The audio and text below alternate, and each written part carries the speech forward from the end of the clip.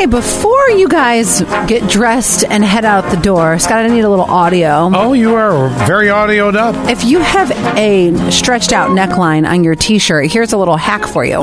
This is how you fix a stretched out neckline. So firstly, you want to rubber band your tee just like this. Next, you want to boil a pot of water. Wait till the water is boiled, then dunking the neck in for 30 seconds to a minute, and then letting it rest. As you can see, the neck's a lot tighter.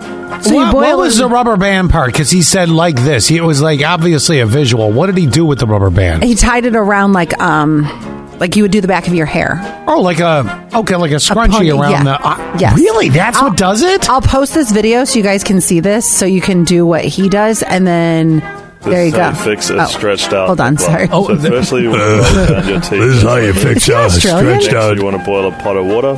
Wait till the... Is he Australian? I guess. Okay. Anyway, that's how you fix it. Okay, I like... Which I do a lot because I take my hangers out from the neck as opposed to in the body. Oh, yeah. Which stretches them out sometimes. Question really quick on that. Yeah, go ahead. Do you think that would work with a V-neck T-shirt?